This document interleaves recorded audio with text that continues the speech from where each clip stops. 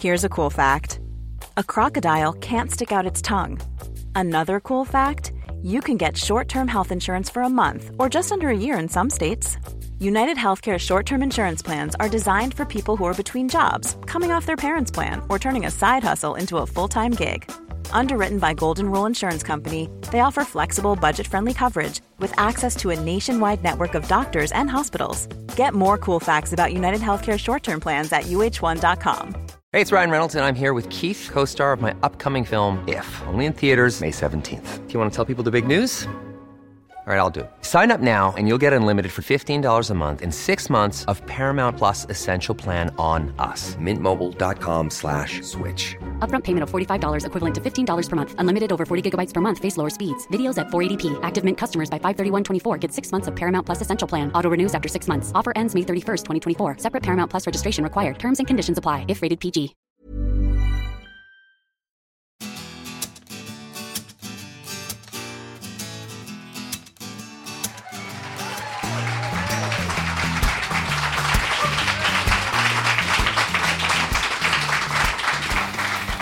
Welcome along to the Slacktivist Action Group.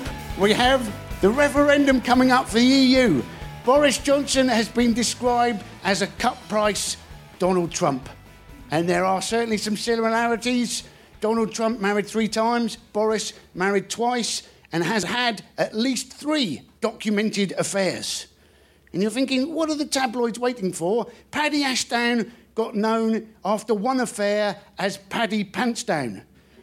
Surely the papers should be having more fun, given that Boris's surname is Johnson and his initials are BJ. And Boris last week was saying that you couldn't actually buy bunches of bananas thanks to EU regulations in more than bunches of 2 or 3. So loads of people then went on social media with a bunch of 4 bananas, didn't they? Going, fuck you, Boris. And then Boris said, no, I got it wrong. Basically what I was saying was, you can only buy bunches of more than 2 or 3 bananas. You can't buy bunches of 2 or 3 bananas. At which point people got their bunches of 4 bananas, ripped them in half, and went, fuck you, Boris. Turns out that you can, in fact, have bunches of bananas of as many as you like. Retailers can sell them. Basically what the EU regulations say, they say you can have a hand of bananas with as many fingers as you like. Now, I was unaware that a bunch of bananas was known as a hand, or that an individual banana was known as a finger. Certainly, if you went to a fruit and veg shop, saw a banana and said, please, could I have a finger? It's risky, ladies and gentlemen, it's risky. But there have been loads of EU myths, haven't there, over the years about bananas. We had one, didn't we, saying, oh, you've got to ban them because they're all straight. We're going to ban straight bananas. Then another one, we're going to ban curved bananas. Now, where have all these Euro myths come from? Well, most of them seem to have been dreamt up by Boris Johnson himself when he was the Brussels correspondent of the Daily Telegraph. The difference between then and now is that we now have Channel 4 Fact Check, which is essentially somebody following Boris Johnson around and every now and again going, bullshit. But it turns out people do care about the shape of their bananas, don't they? Because you can now buy, for £2.41, a banana lunchbox guard holder carrier.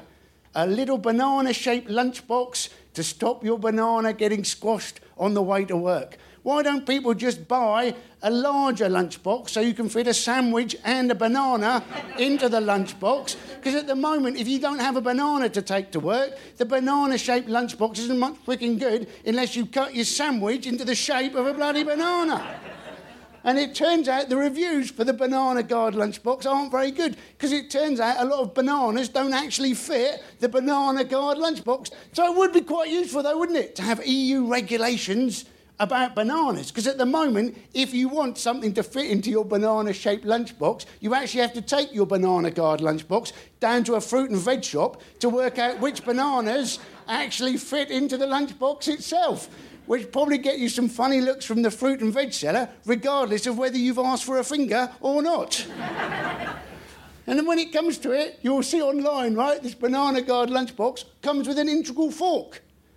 Who eats a banana with a fork? Because let's face it, the only reason you'd have a fork is probably to mash the banana, and if you were going to mash the banana, it wouldn't matter if it was a bit squashed in the first place. It is consumerism gone mad, isn't it, ladies and gentlemen? Which is very ugly in the time of austerity. It's like these people who go, oh, look at my diver's watch. Look at my diver's watch. Yeah, it goes down to a depth of 200 metres, this does. 200 metres is the depth of the North Sea. If you find yourself at the bottom of the North Sea, you're not diving, are you? The ship has sunk. The air bubble is running out. And it's little consolation you know what the sodding time is. So with that, would you please welcome to the stage our three guests for today. Would you please welcome Damian Green MP, author and broadcaster, Anita Anand, and comedian, stand-up, podcaster, and ambidextrous spin-fast medium bowler, Andy Zaltzman.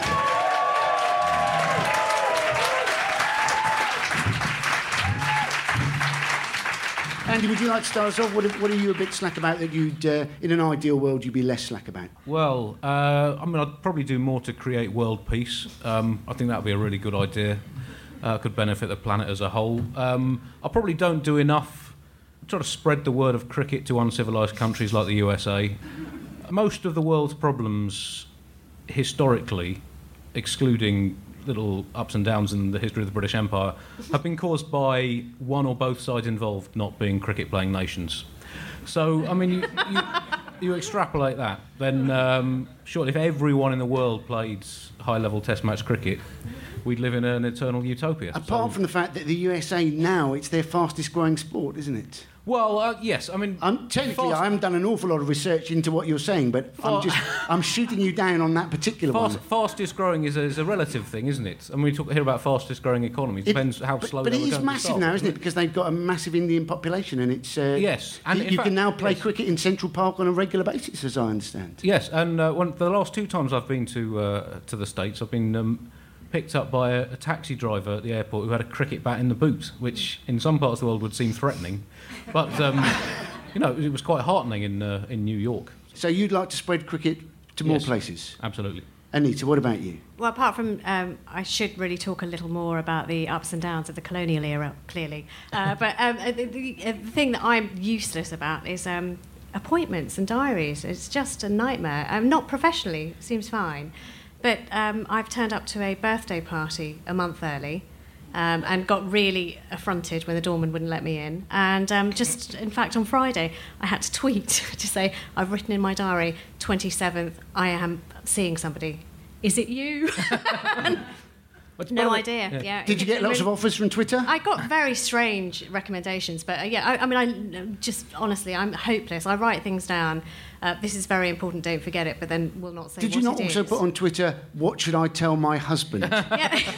No, my husband is here, and he thinks I'm the biggest prat in the world. He said, I spoke to him this morning. I said, "What shall I say about my Slack thing?" And he said, do you really need to ask me? Look at your diary. So, yeah, it is. It's actually, I think it's a condition. I think it's a problem. We should point out it is much better to turn up a month early to a birthday party than a month early to a funeral. Yes. Sorry, is that hit not been called in yet? My mistake, sorry. Yeah. I was going to offer being clumsy myself. I fell off a bus recently. Thank you very much for the sympathy from the audience there. But no, it was one of those Route Master buses that were going very slowly. Right past where I wanted to get off, right? So I thought I'll jump off the back. This will be out. It wasn't going slowly as I thought it was.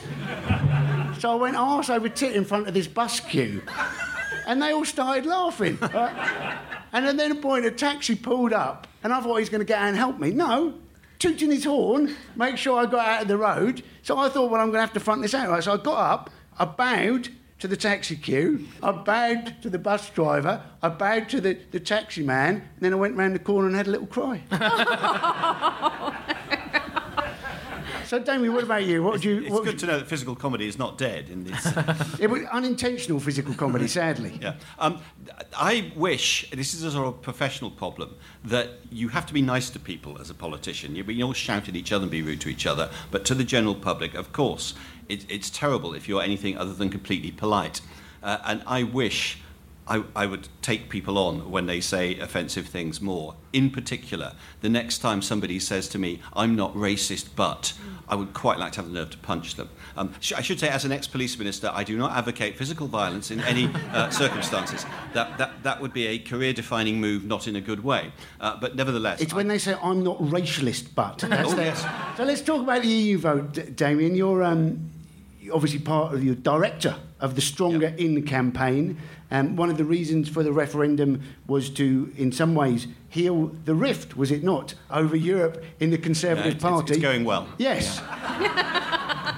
Yes, it's going particularly well at the moment. Obviously, Boris was there, he sort of saying that Obama came over, didn't he, and said, we should stay in the EU. And then Boris said, I'm not racist, but one of the reasons he said that Obama doesn't like Britain was that he was part Kenyan. Whereas, of course, Boris himself only part British, wasn't he? He was actually born in America, named after a Russian, looks like a Swedish person who's eaten another Swedish person. And Boris is Turkish, isn't he? He does have some Turkish ancestry, yes. Turkish, yes. But, I mean, the whole point is that, particularly the Leave campaign have said for years that we're not really like Europeans. We should listen to the Anglosphere. This is a phrase they've created, meaning basically other people who speak English and mostly play cricket, as it happens. Our friends are Australia and New Zealand and the United States and Canada and people like that. Hilariously, the leaders of every one of those countries have said, for God's sake, please stay in the EU. So those people who the Leave campaign have said, these are our traditional friends, these are ones we should stick by, have all said, stick with the EU.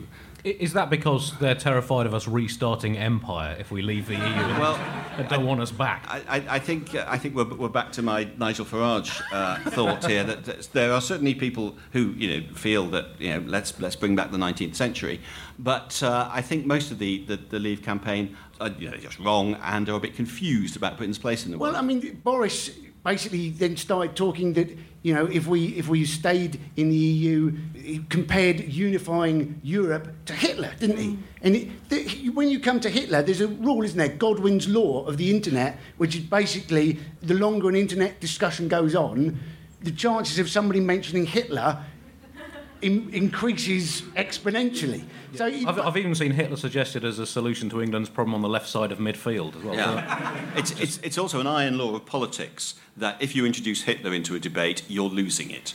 Well, he's gone early on the Hitler thing, isn't he? Basically, he was losing it on the economy. He's only, let's straight go to Hitler. But, I mean, it was a concentrated Hitlerian period. I mean, there was Ken Livingstone who couldn't stop talking about Hitler. Because it worked out well for Ken, didn't it? Obviously, it went really well. There was a really funny tweet, though. It said, has Hitler got an album out? Because he's everywhere. You just couldn't get away from him. Also, you're very kind about not punching people in the face. There was a very nice piece in the Times. Did you see that letter? Apparently, one of your colleagues in the Tory party said, I don't want to stab David Cameron in the back. I want to do it in the front because I want to see the expression on his face. I then can take the knife back and use it on Osborne. And I thought, goodness me, this must be... They know an awful lot about stabbing, don't they? I think some of my colleagues have been watching Game of Thrones too much and it's absorbed the atmosphere. Obviously, there was talk about Hitler from Boris, and then Cameron said, well, it could lead to World War III. It's escalating all these things that could happen, and apparently they're worried that the turnout's only going to be 50%. So, obviously, the general public are fairly relaxed about the coming Armageddon, it seems. Yeah. No, I think turnout will be high. I think, normally people don't talk about politics to politicians, weirdly, if you just meet them sort of in the supermarket and things like that. And for weeks now, it's the only thing people have wanted to talk to me about in a constituency where they tend to recognise you. So my sticking my neck out prediction is that turnout will be much higher than people think. But the level of hyperbole and paranoia is almost like a Daily Mail editorial at the moment. You're almost expecting somebody to go, well, if we stay in the EU, it'll give you cancer. And then the next day, someone going, no, actually leaving the EU will give you cancer, and it will be the Daily Mail. Well, the Daily Mail actually did that in that Ros Altman, who is pensions minister but has for years been one of Britain's biggest pension experts, made the point, if the economy goes downhill, as it will if we leave, then there'll be less money to go around. So pensions will actually be less good. And the following day, the Daily Mail headline was, your pensions will get worse if you stay in the EU. They just flatly reversed the truth of what she'd said. So, yes, I think the Daily Mail is playing an interesting and at times constructive role in this debate, but mostly it's just being the Daily Mail. And well, Chris Grayling, he's been involved as well. He's another one of the Brexit people. This is the man who said when it came to the benefit welfare cap, didn't he? He said it wasn't going to lead to any cases of homelessness. He said, but it may lead to some individual cases of housing mobility. So I'm guessing that nobody's going to be poorer if we leave the EU. There'll just be some individual cases of maybe economic realignment. That's right. Economic realignment involving people maybe losing such close touch with their job.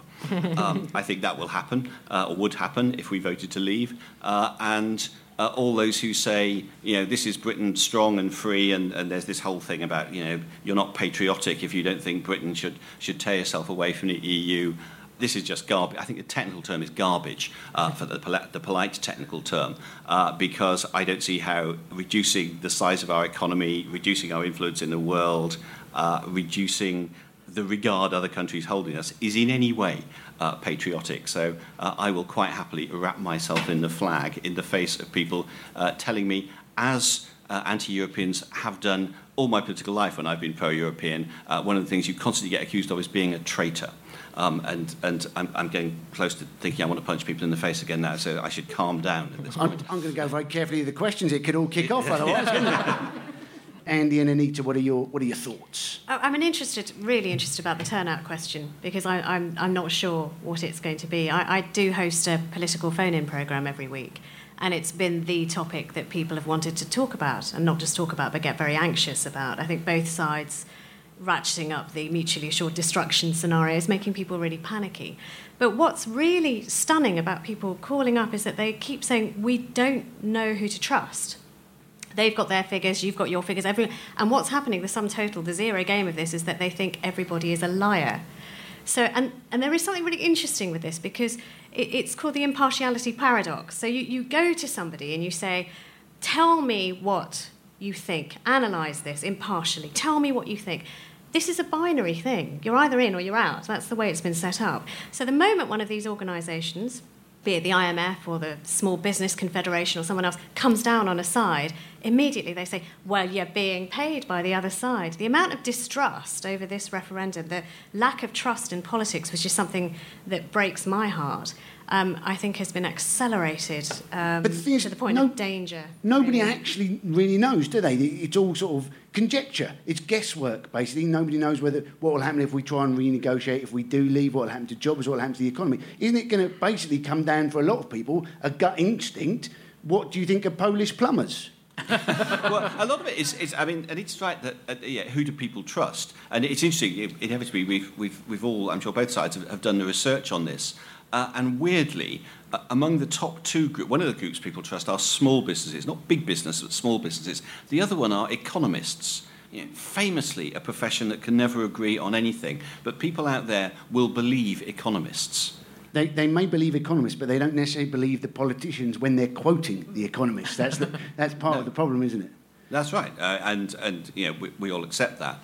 So we're all scouring around to find economists who are on our side. And as Anita said, on our side, we've got all the big economic organisations saying it will be very dangerous to leave. At which point the Leave side say, it's an establishment conspiracy. They're all in the pay, peculiarly, of the European Union. It's certainly, it's definitely a top-heavy thing, isn't it? IMF.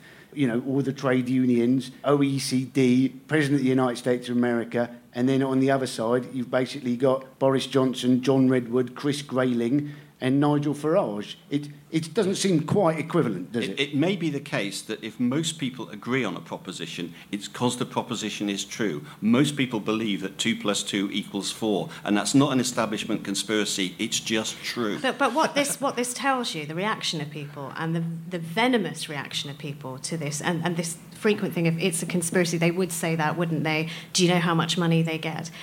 what's going to happen on the other side of this referendum is what worries me, which is the debasement of our political system and our democracy, where there is no trust.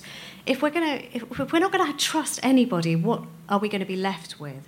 And that's what I worry about, and I don't know what we're going to have. Yeah, I think it'll be interesting to see if it does change our political landscape. There's been a lot of talk about political accountability in Europe, and yet we have an electoral system that leads to huge skewings of the public vote in terms of representation in Parliament. I don't know if there'll be some knock-on on people going back to that as an issue. I hope so.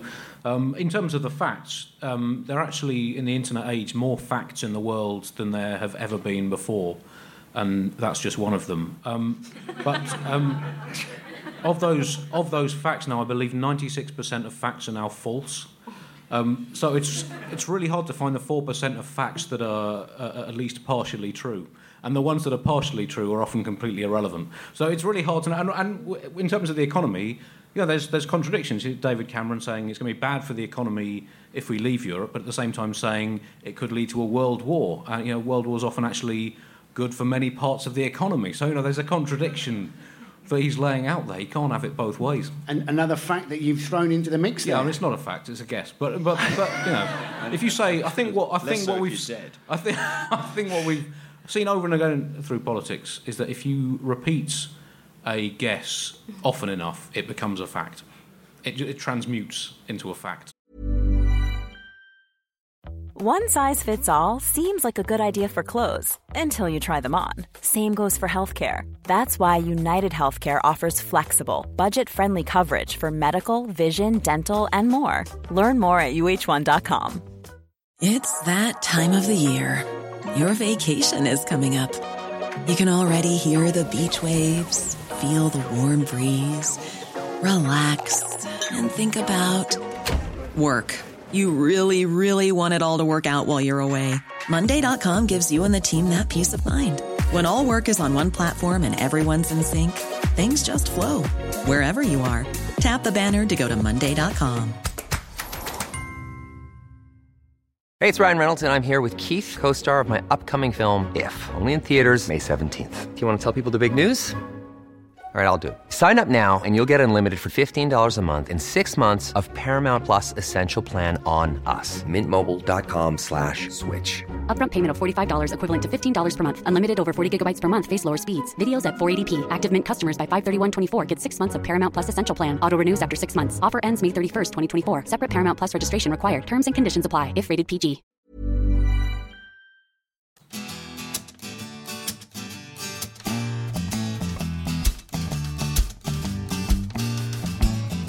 We talk about trust in politics. The BBC, you're chairman of the all-party BBC group, and the charter renewal came out a couple of weeks ago, and then a week later, BBC Recipes was going to go down. 200,000 people furious with this. We were losing BBC Recipes, and that was, people. I mean, it takes a lot to get British people riled up, but taking down Recipes. Or George Osborne, he said, didn't he? He said it's a public broadcaster, not an online newspaper. Well, they are a broadcaster, and the public want them to publish recipes. Because people like the BBC Recipes, don't they? Because they don't have any adverts on them, and you get the ingredient and the method on the same page, rather than scrolling down, suddenly some advert starting, you're not quite sure where it is, you're trying to click on it to stop it, then you click on it, it takes you through to the bloody advert, then you try and go back, you can't go back, by that stage you're so hungry you've got to phone for a freaking takeaway. You weren't sure what I was talking about. I've never looked at a recipe page in my life, so I'm impressed by your dedication. But there was a lot of people. But what was funny about it was that the week before the white paper came out, the BAFTAs was full of people also predicting World War III and the end of the world, and all our favourite lovies were up there saying, this government was going to eviscerate the BBC and it was going to kill it, and it didn't. And there was this sort of cartoon character, that just run over the edge of the cliff and didn't look down, and then they plummeted. But they carried on as though. But there is a serious point here, though, because the board is changing. It's not the BBC Trust So there is going to be a unitary board. Now, there's a big disagreement within the BBC as to who's actually going to be on that board. The BBC wanting it to be an independent board. John Whittingdale very keen for at least half the appointments to be sort of government appointments. And what you want an independent BBC. You don't want people that John Whittingdale has met on Tinder suddenly governing the BBC. You want diversity on the BBC board. There are many ways of achieving it. The majority of that board need to be not appointed by the government, and that's where it's ended up. This is a disagreement you have with certain factions of your own party. Yeah, right? absolutely. No. I mean, if I wanted to make myself unpopular in my own party, then deciding at the same time to defend the EU and the BBC is a good way to go about it. I can tell you, they're not two universal. People were saying Britain was basically individualism plus NHS, and you could add to that plus BBC plus recipes.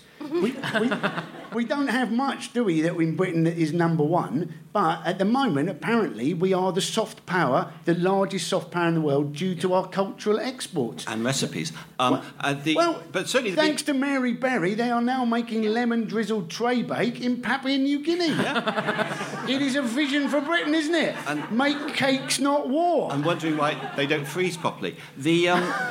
But it's true. Now, the BBC is absolutely one of our great national institutions, and it's absolutely something that doesn't work in theory, but does work in practice. If you were faced with the modern broadcasting landscape, and you said, what we're going to do is charge a poll tax to everyone in the country, and we'll give it to a big organisation and tell them to go away and make TV and radio programmes and online stuff and recipes and whatever, you think that's the worst idea I've ever heard. But actually, that's what we do, and it produces the best broadcasting in the world. It is one of the things we're best at, which is why I wanted to defend the BBC. But I mean, and when we end up arguing about the weight of independent and non-independent directors on the board, it shows how far the debates move, because people were thinking they'd abolish the licence fee, or they'd stop the BBC doing popular, they'd take Strictly off the air and ban the Archers and things like that. Now, Radio 4's Any Answers was going to go.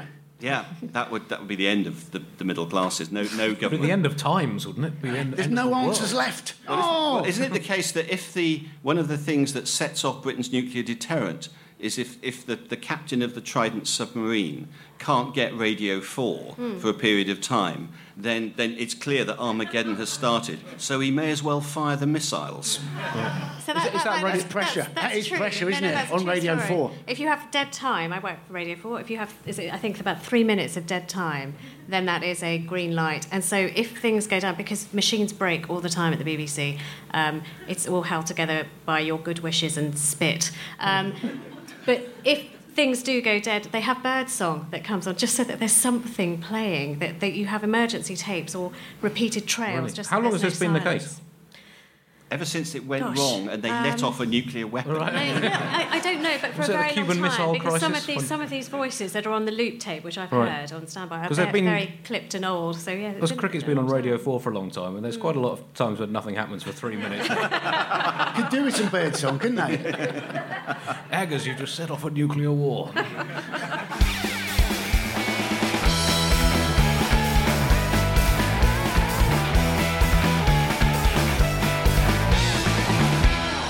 Well, let's move on to you, Anita. You've been a signatory for trying to get a suffragette statue in Parliament Square, and some success this week. Sadiq Khan has said that, yes, he would very much like to see a suffragette statue in Parliament Square, subject to planning permission. Great news that the London Mayor still needs to get planning permission for such things. I was unaware. But you would think they would be able to do that. 11 statues are there currently. Not easy to say, we can't have a 12th, this will look out of place, you would have thought. Yeah. And they're all men. I mean, they're all statues of statesmen. And the reason I was getting sort of anxious, and still am anxious about what happens after the referendum and who do people trust and whether they engage with the political process. I was apoplectically angry at the beardy weirdy Russell Brand, who said don't bother to vote at the last election. I think that was damaging, dangerous and irresponsible. I think if you don't like who's on the ballot sheet, go spoil your paper. Do something, but don't lose the voice that you have. Because for a long time I've been researching the suffragette movement, and it wasn't that long ago where half of you didn't get a say because you have ovaries, which apparently made you slightly berserk and unable to make any kind of decision. So, I mean, I sort of, that's not very long ago either. But I mean, if we relate this back to the EU, obviously the great thing about a referendum is that your vote will count. Part of the reason Russell Brand was saying don't vote was that, in some constituencies it wouldn't count. But obviously referendum, every vote will count. So young people apparently vote 3-1 to stay in, but a lot of them aren't registered. So what we thought we'd do for this Slack Tourist Action Group, rather than they're doing phone a granny, aren't they? Part of the Stronger In, phone your granny, tell her to vote in. Rather than that, phone a young person and tell them to get registered by June the 7th. Preferably a young person yeah? Otherwise... But, it is important, isn't it, that people do get registered? Yeah, because if you drop off the radar, if you don't vote, I mean, even if it's in a general election, even if it's in a safe constituency, I firmly believe if you don't register, you don't matter. If you don't register even a protest, you don't matter. Politicians, and please forgive me for saying this, they love it when people drop off the radar if they don't agree with whoever is standing. It makes life easier. You don't have to worry about those people. But it's not so much loving it, it's how you respond. Because I say this to sixth form groups. All politicians talk to sixth formers a lot, and they say to me, why do politicians not listen to young people? And like many politicians, I soft-soap them for years. Now I don't anymore. I just say, it's because you don't vote. There are fewer of you than there are of the over 60s. The over 60s, 2/3 of them vote, 1/3 of you vote. If you were me, who would you listen to? At which point they all get it, and I hope they go and register to vote. But surely at which point, if we're encouraging young people to vote, age 16, we should reduce it down to age 16. At the moment, age 16, you can get married, you can fight for your country, and you can buy liqueur chocolates. But you can't... Which should be banned, for everybody. But you can't vote. The thing is, if you muck up your vote, all you've got is a spoilt ballot paper. If you muck up marrying, fighting for your country, or buying liqueur chocolates, you're either going to find yourself divorced, dead, or extremely, extremely fat and very angry that you're not at all pissed. Well, also with the Europe referendum, I think it's very important for young people to vote. It's a decision that's going to reverberate for 100 years in this country. I think there's a strong argument to be made that everyone from the age of 0 to 18 should get 2 votes in this referendum, and no one over the age of 60 should be allowed to vote, because the impact of it is going to be... In fact, unborn people should be allowed to vote. They should come up with some system where sperms and eggs get some kind of proportional vote. I don't know how the science would work on that, because this is a decision for 2 generations down the line. I mean, they were saying that the older generation much more likely to vote leave, and the younger generation much more likely to vote in. So you're thinking, well, whose future is it? If young people aren't going to vote, the very least they could do is make a racket outside an old person's house on ballot day, so as they're too frightened to come out of their own home, at least even things up that way. There's not enough intimidation in British democracy. But these statues, you're right, there's only... Yeah, I mean, there's one of it. If you go to Parliament, there is a little park on the right-hand side of, if you pass Big Ben, keep going right, you go past the Piers entrance, there's Victoria Gardens, and inside there's a statue of Emmeline Pankhurst. I used to eat my sandwiches there every day when I did a programme called The Daily Politics, and she's sort of, it's quite emotional, actually. She's got her hand pointed towards Parliament because she's shown women the way, but she's out of Parliament. And the reason why I think, and other women who've signed this petition asking the mayor to change that, is that this is wrong, is that Parliament Square, and really not very long ago, because there are living links for this book that I wrote, there are people yet living who knew the suffragettes, who fought for that right. And when I say fought, it is a fist-to-face fight that took place on a day called Black Friday. Winston Churchill was the Home Secretary. He'd asked his police not to make arrests that day. He wanted to tire out the suffragettes, send them back, so that they just stopped bothering him and clogging up the prisons with their pesky hunger striking. And then he'd have to force feed them, and it was all inconvenient. And they wouldn't go away. They absolutely refused to back off. So a 5.5-hour battle took place in Parliament, on the street where you can walk, where police mounted with truncheons beat these women, threw them against the concrete, and used sexual violence. I mean, we've seen what has happened fairly recently in places like Tahrir Square. That happened in our own. Before, in the shadow of the mother of democracy, the daughters of this country were brutally sexually assaulted. in the name of keeping the status quo. Now, I think that deserves a little more than just a nod in a history book that somebody won't read. I think to see one of, and I don't care who it is, there are amazing women who fought for the right of us to vote. So I think it would just be proper and right and about time to have one of those suffragettes recognised. And at the moment, the 11 statues, as you say, all men, 7 prime ministers. Then there's Gandhi, Nelson Mandela, Abraham Lincoln, and Jan Smuts. Now, I don't think Jan Smuts is going to be massively missed if they won't give you extra playing permission. Jan Smuts is essentially there because he was a mate of Churchill's, wasn't he? He is Churchill's equivalent of Barry down the pub, essentially. Well, I mean, a South African statesman who believed very much in apartheid and who believed very much in and sort of it's a very interesting thing that Jan Smuts is quite close to Gandhi. There's a lovely story about them. So Gandhi started his political career in South Africa. He was a barrister. And he couldn't practice. He was thrown off a train. It was kind of a Rosa Parks moment for him. And he decided that this just could not stand and became politicised and kept getting arrested. So he'd stir up the Indians in South Africa, particularly in the Transvaal, to rip up their identity papers. Jan Smuts was in charge at this time and tearing his hair out from the roots because he kept throwing this man in prison. He kept getting arrested. He kept throwing him in prison. Very much the suffragette kind of model, in fact, which Gandhi, in fact, replicated, learned from. But Jan Smuts finally gets rid of Gandhi because Gandhi discovers there's a bigger fight to fight in India, the land of cricket, which I'm really interested to hear, such changes in that country.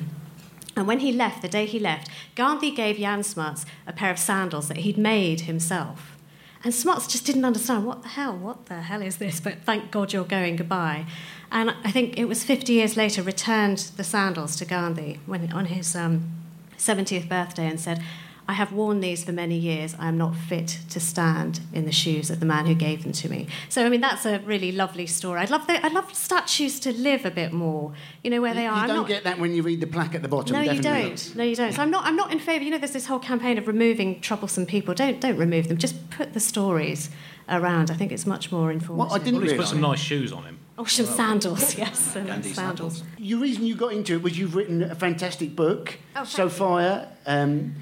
Basically, as I understand it, you saw a picture of a suffragette outside Hampton Court selling newspapers, and you thought she looked a little bit Indian, and you thought, there's a story that I've not heard about. Yeah. I will research this. And then you thought, well, I found out Sophia Duleep Singh, I shall write a book. Yeah, People need to know about this. Yeah, I mean, she was just an extraordinary life. And, we're bad at writing people of colour's history, but we are really bad at writing women's history too. So here's someone who's both of those things. In a nutshell, the daughter of a Maharaja who owned the Kohinoor diamond, goddaughter of Queen Victoria, socialite, kind of the Kate Middleton of her day, champion dog breeder, who was a pointless, vacuous oaf of a woman until she discovered politics and became this sort of militant suffragette. And I didn't want to write this book. It's such hard work. But actually, when I found this picture, which you've heard of Gaydar, we have a thing, I'm Punjabi ethnically, we have Punjar, which is like from Google Earth, you recognise one of your own. And it was this picture that just didn't make sense to me. I thought, I'm a political journalist, how do I not know about this Indian suffragette? And I looked for a book, and the fact that there wasn't one, and the fact that it took me 4 years to piece together this amazing story of this extraordinary woman. It was amazing, wasn't it? Because she was there, she was a goddaughter of Queen Victoria. She's an Indian princess, and she's essentially outside Hampton Court selling suffragette newspapers, the equivalent of basically going, standard! Yeah. But I mean, more, the Black Friday demonstration, the riot that I told you about, she led that march with Emmeline Pankhurst. She was one of the first to get her face punched in by a police officer.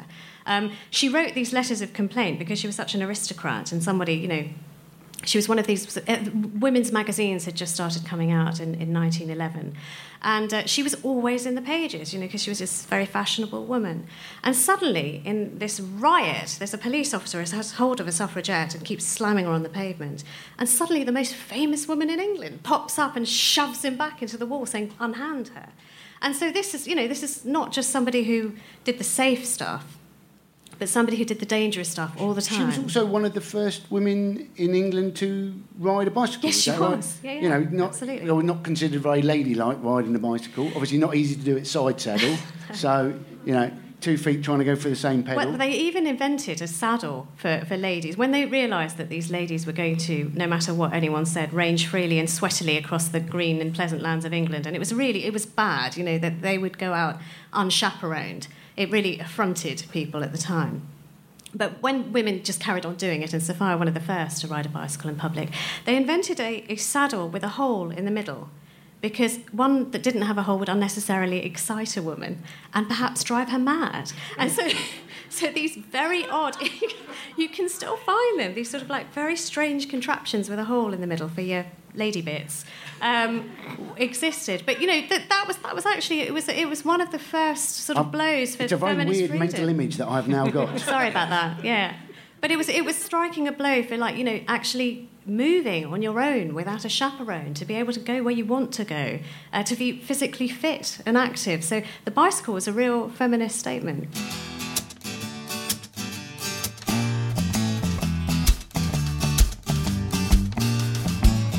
So, Andy, you obviously mentioned cricket earlier. You're a fan of the sport. We have a festival of sport coming up, so we thought it might be a bit of fun to look at some political odds, what the current betting is. Yes. You may have seen that EU at the moment, you can get 4-1 on us leaving the EU. Now, for a 2-horse race, that's pretty amazing odds, isn't it? Yeah, if it was actually a horse race, you would think that the jockey had a severe thyroid problem or something else going on. Yes, well, I guess in the age of Leicester City's 5,000 to 1 shot league title, when 4-1 is basically you've already won it these days. So we're pretty much out of Europe already, as far as I can tell. I'm more interested in the accumulator bets, whether you can put on, when you bet on more than one event. So if you can put a bet on Britain leaving the EU and David Cameron's prophecy of a Third World War breaking out coming true, I don't know what the odds on that would be. Maybe 15-1. Donald Trump becoming president, he's currently about 2-1, I think. 2-1, which again for a 2-horse race is it's not a bad bet. Yeah. Obviously a terrible outcome, but not a bad bet. Yes, but just the fact that Donald Trump is 2-1 to become American president is something that should chill the entire planet to its core. How has this happened? I mean, he should be at best 2,000-1, and something has gone very, very wrong. But if you put the accumulator, Trump to become president and the world to end within 10 years, I reckon that's only about 2 and a bit to 1. Are you excited by a chance of a first female American president?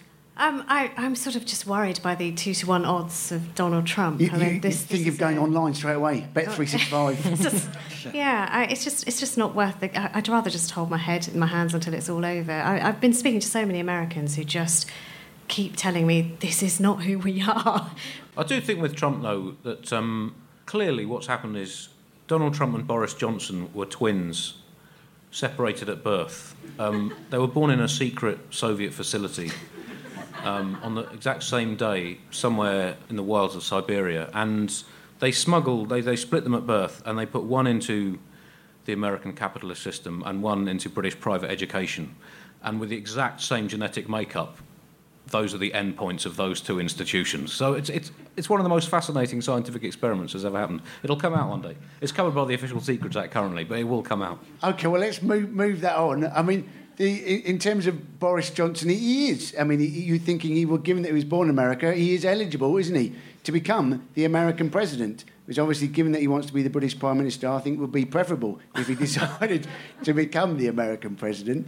But we can look at now the odds for the Labour leadership if Jeremy Corbyn leaves. At the moment, we have Lisa Nandy on 6-1. We have, I believe, top of the list, Dan Jarvis, 5-1, and Ed Balls is on 66-1. And I think Gordon Brown was 200-1 when I checked, which would, that's 25 times more likely than Leicester City winning the Premier League.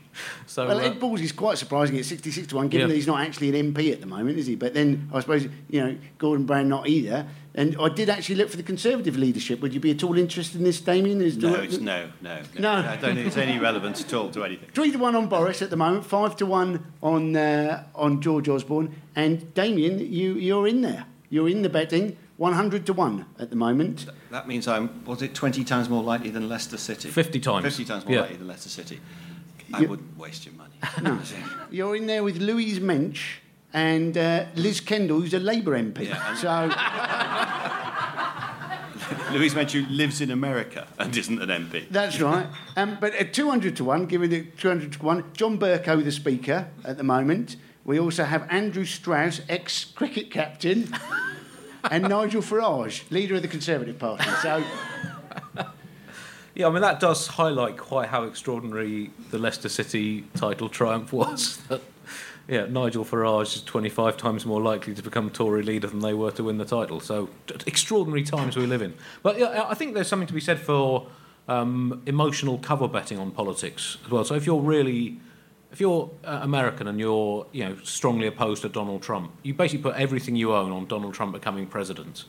Then if he doesn't, you don't mind. You'll piece your life back together under the more safe Clinton regime. If he does become president, you get a massive compensation payout, essentially.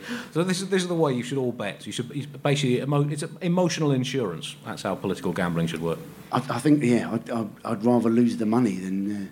I am looking forward, though, to having Hillary Clinton as the next Prime Minister, or not Prime Minister, obviously President. It was probably the technical description I was after. But yeah, if only because it obviously means that Bill Clinton is going to have to become the First Lady. And he'll be a danger to himself, won't he? So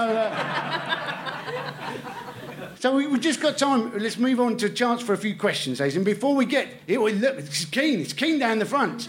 Before we do that, whilst other people are thinking about what to do, I should just tell you who's here for the next Slacktivist Action Group. We have David Davis. It's going to be after the EU referendum. So we'll have David Davis here, ladies and gentlemen. We will also have Sarah Pascoe, brilliant stand-up, Sarah Pascoe, and we will have also Dan Hodges, Telegraph columnist, will be here. So please come along. It's going to be on, I believe it's the 27th, last Monday of the month, 27th. If you want to check out who else is going to be coming up, we have Andrew Mitchell in July, Andrew Mitchell MP. We also have Chris Addison will be coming along for that one.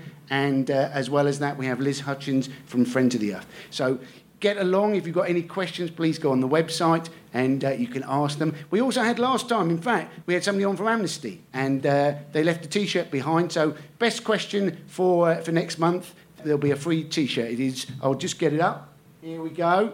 It says, there we go, Save the Human Rights Act. I would ask Damien to model it, but I'm not sure he would oblige, ladies and gentlemen. So, no, I would. Oh, you would? There we go. Also, you can have a quiz question associated with it.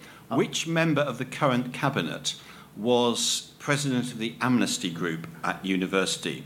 And if you can get it in 3, then you deserve a lot of T-shirts. OK, there we go. So there's a question, and if anybody who gets that and asks a question of the panel for next month, that'd be great. So, hands up, who has got a question for our panel? We have one down the front. Can you explain why, if leaving the EU is going to be such a catastrophic event for the UK, that a responsible government and a Prime Minister would actually approve a referendum in the first place? Because people were demanding it. There was an enormous public pressure for it. It's been 40 years since we had the last referendum, and hopefully this will settle it for another 40 years. It's all our job, those of us who believe that it would be disastrous to leave, to make sure that we win this referendum. But the longer you kept denying people a referendum, the more you're sort of pushing the plug back in the bottle, the bigger the explosion at the end. And if people, Anita's talked rightly about sort of distrust of politicians. If you appear to say, we know there's this enormous pressure for a referendum because of the way the parties like the parliamentary system can't cope with this very binary decision, then the sooner you allow it to some extent, the better, rather than just let people get disillusioned over a decade or so, saying they're not giving us a proper choice. I could sense there Damien was getting slightly tetchy right at the top of that one, wasn't he? It was almost like he was somebody who was going to say he was going to punch somebody, ladies and gentlemen.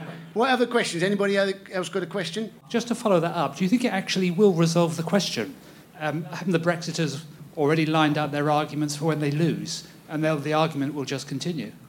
I mean, the argument will continue, but I think once you've taken a decision, you've taken a decision. I detect little public appetite for returning to this year after year. This is not going to be like the Eurovision Song Contest. I think once we've done it once, we won't want to do it again for a very long time.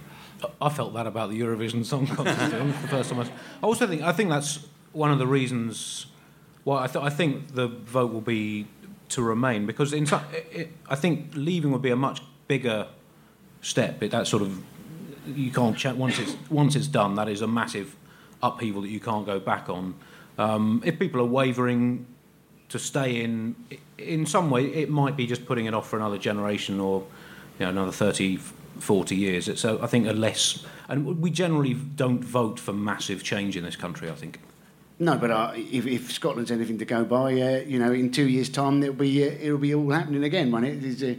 I don't think it will have quelled it. Will be my personal thing, my guessing, especially if Boris becomes Prime Minister at 3-1. But there is another theory as to why the Prime Minister went down this route, and it was, if you remember, the last general election, and I was covering a constituency count at that time. All of the pointy-headed people said that it was going to be so close. They spent 2 months talking about coalitions. Nobody believed there would be an outright majority, and that includes the Prime Minister.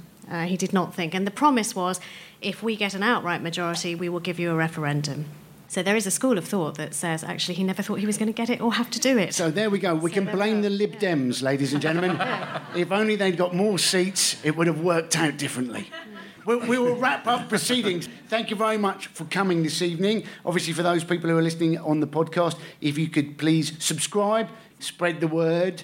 If a little bit of knowledge is a dangerous thing, we are lethal with the Slack Tourist Action Group, ladies and gentlemen. So please thank all of our guests. I think we have learnt some things tonight. We have learnt that, don't go up to Damien and say, I'm a racialist, but we've learnt that. Obviously, with Anita, please support the fact that we're going to be, hopefully, Sadiq Khan will find a place for a suffragette statue in Parliament Square. And from Andy, obviously, it's very much been down to cricket. We have learnt that world wars could have been caused, less often if people played more cricket. And if you are ever in a taxi in New York, careful of the taxi drivers. Most of them have a cricket bat in the boot. Andy, you wanted to come in there quickly. On that subject, as I was trying to wrap things up beautifully. I saw that, but you mentioned cricket helping avoid world wars. The great early 20th century English cricketer C.B. Fry, there's a story that he went to Germany in the 1930s and spoke to von Ribbentrop and tried to persuade him that German youth should take up cricket as a means of physical recreation. And the Nazis spurned that offer, and a few years later, World War II broke out. But, if he'd been successful, unquestionably everything would have been fine. On that note, ladies and gentlemen, please give a big hand for our guest this week, Damien Green MP, Anita Anand, and Andy Zaltzman. Thank you very much. Good luck.